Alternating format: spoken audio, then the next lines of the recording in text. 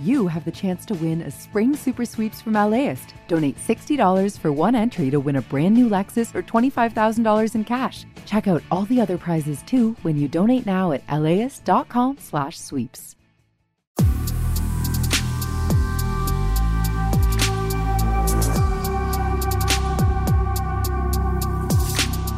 Hi, this is Larry Mansell, host of Air Talk on KPCC.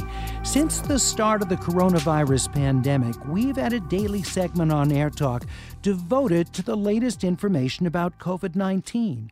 As time's gone on, we've looked at vaccines and how the virus and pandemic have affected the lives of Southern Californians. That includes doctors, nurses, epidemiologists, and other medical professionals fighting the virus on the front lines. In each episode of this podcast, we'll speak with one of our experts on the rotating panel of Air Talk guests who will be sharing their expertise with us daily. You can also listen anytime at laist.com, kpecc.org, or subscribe wherever you download podcasts. Today, we're joined by Cedars-Sinai Medical Center specialist in emergency medicine, Dr. Sam Torbati, who co-chairs emergency medicine for Cedars. Dr. Torbati, great to have you with us again today. A very good Wednesday to you. Good Wednesday to you too, Larry. Great to be with you and your audience. So let's talk about where we stand now. It looks like California in very good shape when it comes to COVID-19. The positive test rate in the state, 1.5%. That's the lowest it's been since before the Delta surge last summer. So it seems like we're in a very good place. We are in a wonderful place right now in California. The rates are low, and it's a great time in the pandemic.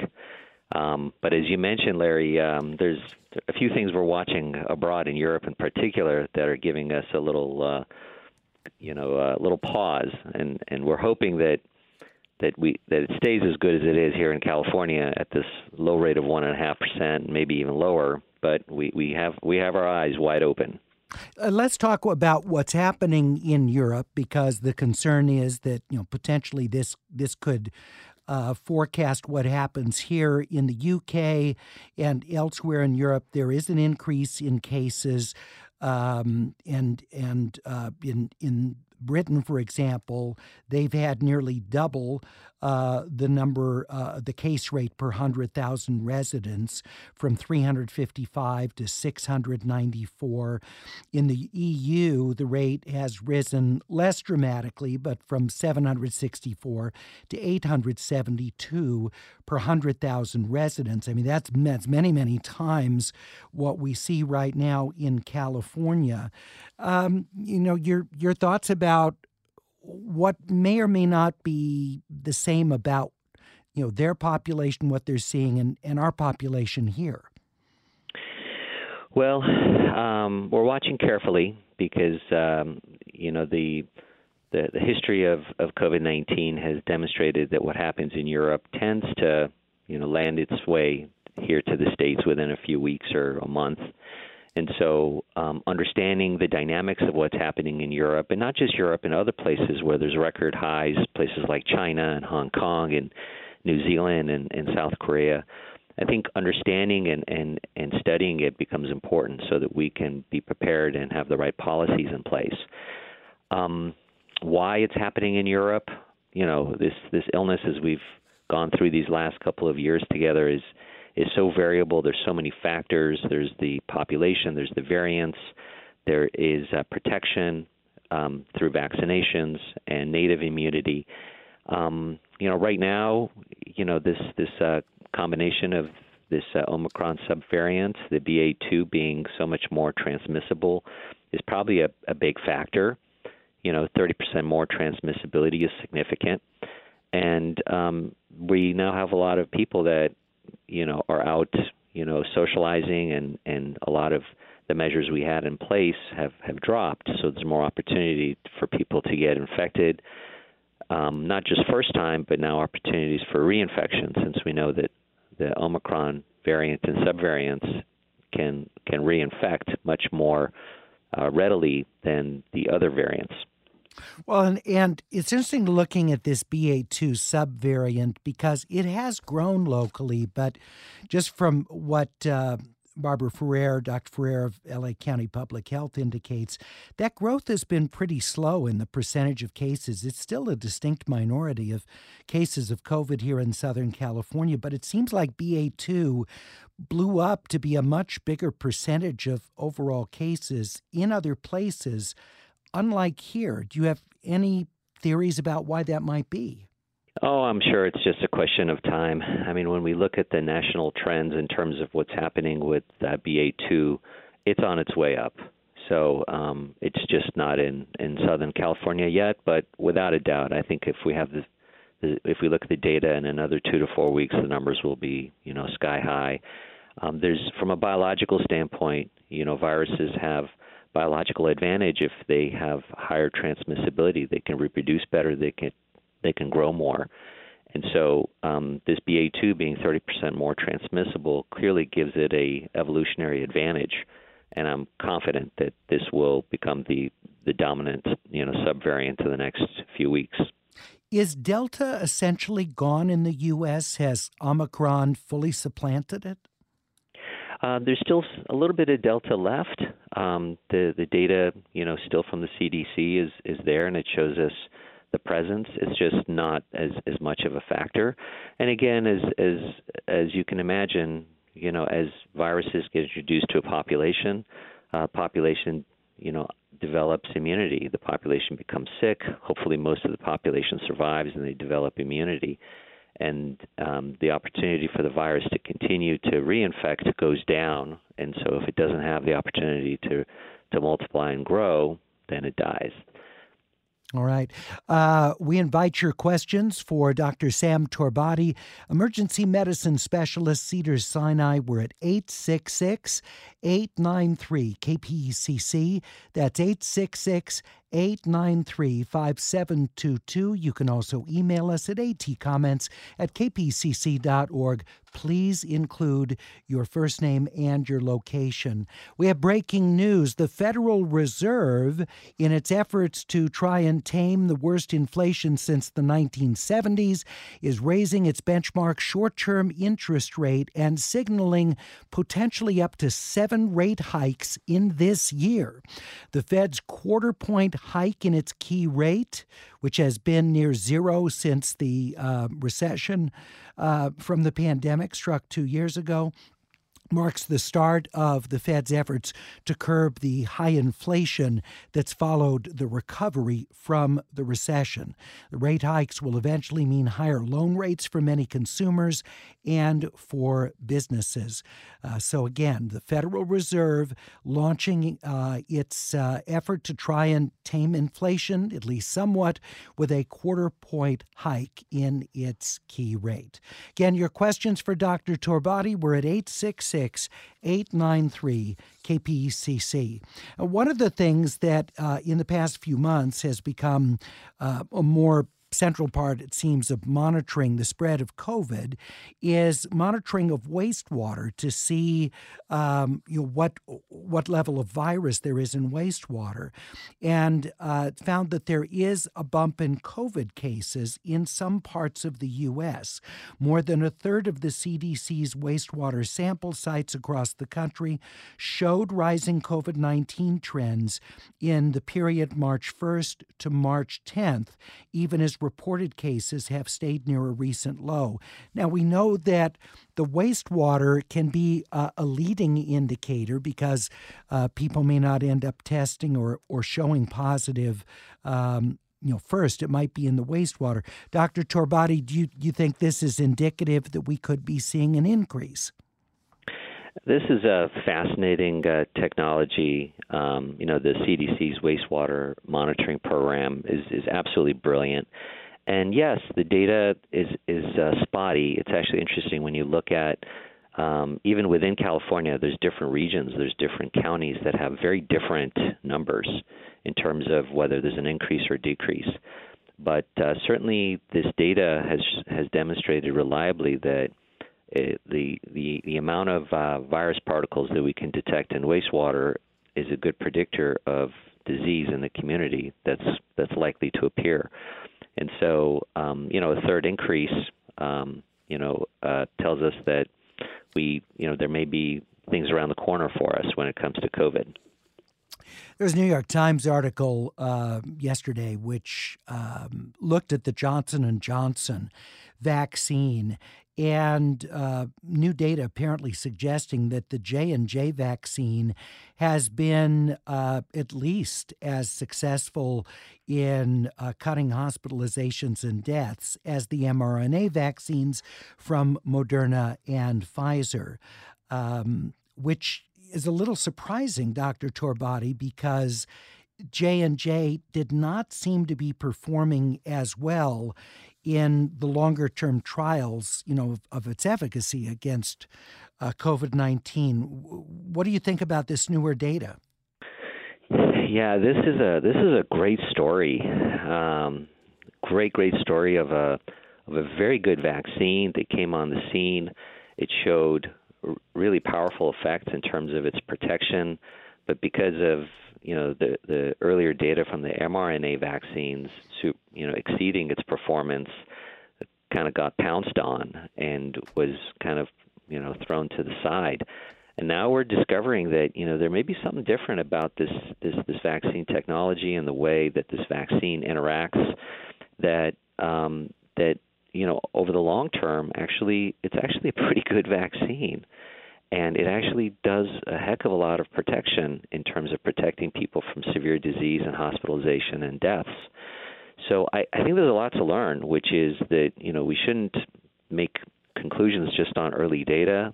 We need to monitor data when it comes to technologies, medications, therapeutics, vaccines over the long term, and be cautious in terms of how we judge things. And certainly it looks like the J&J vaccine is quite effective. I hope that it becomes more popular and it makes a comeback. From a standpoint of ease of its administration, it's so much easier to manage than the mRNA vaccines. They don't need the same cold chain supply issues, and they last so much longer, and it could be provided to so many other places, not just within the U.S., but across the world where people have low access. So I hope to see more of this, and I hope that the reputation for the J&J vaccine recovers and more people look at it as an option. What raised the concerns about it compared to the mRNA vaccine? Was it the antibody tests in people afterwards that they found it didn't last as long? Was that what became the knock on it? The knock, a lot of it had to do with antibody response. And early on, we were looking at also at different variants.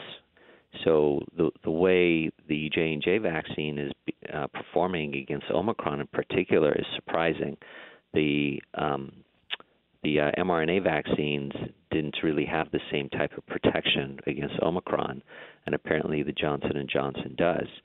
So again, this virus is so fascinating, keeps mutating, and as this happens, the vaccine's effectiveness will change, as will our different therapeutics. We saw it in our monoclonal antibodies, for example. We had monoclonal antibodies that were amazingly protective, and then all of a sudden, this Omicron came around, and the monoclonal antibodies did nothing.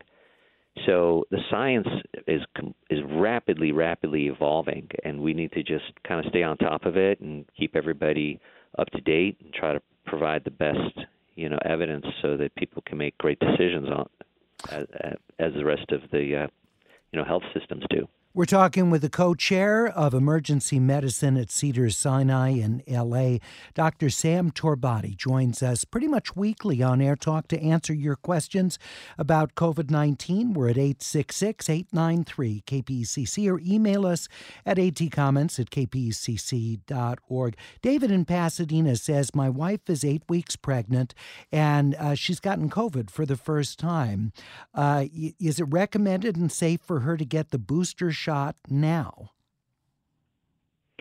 As far as we know, as long as she has recovered from the illness, she's eligible to get a booster, but she can also wait because she's going to be protected, up to 90 days afterwards. So this is purely a choice. There's no strong recommendations.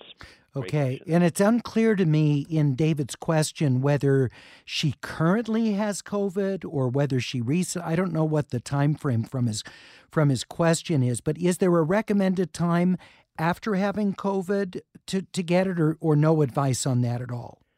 So the current guidelines are that patients who have had COVID, as long as they have recovered from the COVID, which generally is the 10 days for healthy people, they're eligible to get a booster, but that they don't have to, because the innate response to the infection will produce immune response through both T cell and B cell immunity as well as antibodies. So they could wait, up to 90 days, but if they wanted to, it's certainly safe for them to get boosted right away as long as they're 10 days out. It sounds like she still has COVID, so this would be then 10 days out from her recovery from it. So, David, we wish your wife well. It's unfortunate she's going through this, particularly while she's a couple months pregnant.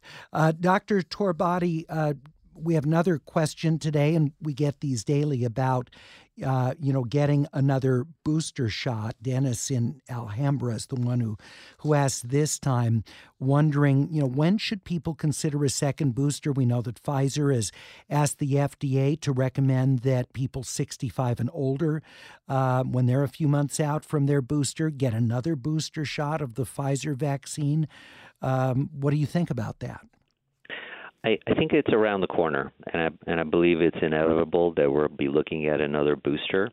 The question that's out there right now that's being debated, and this is where sort of some of the debates that'll happen from the data that Pfizer's presenting, is what's the best timing? Is it now, or should we wait until we're closer to sort of fall and winter? And should the recommendations be for boosters for all, or should it be for the higher risk individuals, patients who are potentially older, or people who are at higher risk for complications? So I'm confident it's coming. It's just a question of time. And, this is where, the CDC will be looking at a lot of data to make the best recommendations for us. Well, and I wonder if in the fall, is it realistic that we might have a tweaked booster shot that takes into account the newer variants like Omicron or the Omicron subvariant BA2, or even have a shot available that is a wider spectrum that covers more of the coronavirus waterfront? Oh, absolutely. If the technology is there so that we can have sort of a universal, coronavirus vaccine that provides, immunity towards multiple variants, that's the go-to. But we also don't know what's going to come around the corner. I mean, it's only March right now, and 6 months when it comes to how this virus evolves and what it could behave like is it's almost long time. It's a very long time. All right. Dr. Torbati joining us on Air Talk. Oh, we have another quick question before I let you go. Alex in Mount Washington says that he's heard about lower efficacy for the Pfizer vaccine in children. Alex says, my pediatric doctor is recommending we wait because, parents only have the Pfizer as the available vaccine for kids. And Alex wonders, when do you think we'll have more options for pediatric vaccines? Great question, Alex. The issue of pediatric vaccines continues to evolve. It's relatively new since we haven't had as much experience with it as we have with adults. And, the presence of Omicron and the Omicron subvariants really threw us for a loop. If this was just one virus, if it was just Delta, for example, that we could study and have evidence for, it would make things a lot easier.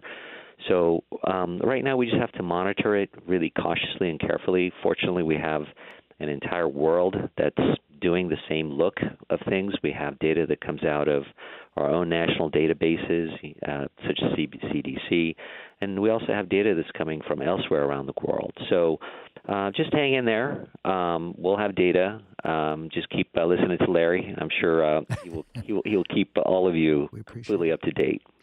Dr. Torbati, it's always a pleasure. Thank you so much. I appreciate it, and we'll look forward to talking with you again soon. So do I. Thank you. Thanks for listening to this episode of COVID in LA.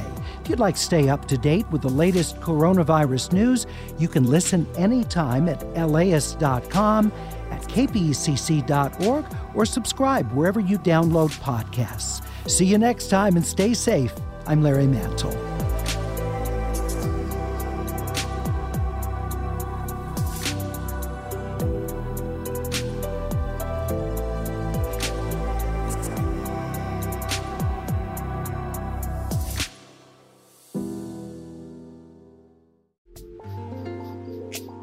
This program is made possible in part by the Corporation for Public Broadcasting, a private corporation funded by the American people.